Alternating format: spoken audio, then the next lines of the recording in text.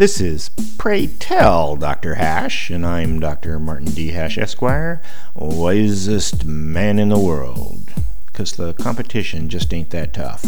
And these are things I wish someone had told me. Today's topic, gold standard. Because money is imaginary, it can be exploited by people who understand how it operates. To prevent the connected, the privileged, and the unscrupulous from debasing the concept of money, conscientious people try to institute stopping measures, of which the gold standard is the most famous. Theoretically, there can be an unlimited supply of money as long as productivity exceeds consumption, but in practice, the creators of the imaginary money, governments, use it to reward insiders rather than to build an economy. In response, to limit the supply of money, it was tied to how much gold there was in the world.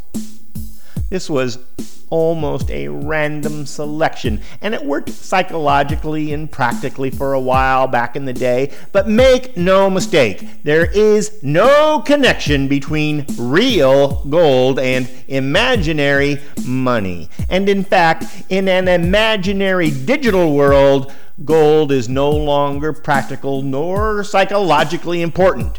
So any discussion of using it as a standard is buggy whip territory. The gold standard was Stone Age economics, but a lot of quacks still talk about it as if it worked.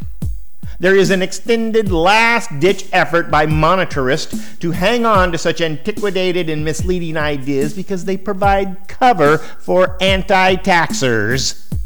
Talk of the gold standard is a distraction offered to cure unbalanced federal budgets, but underneath it, it's simply a smokescreen used by politics for the wealthy.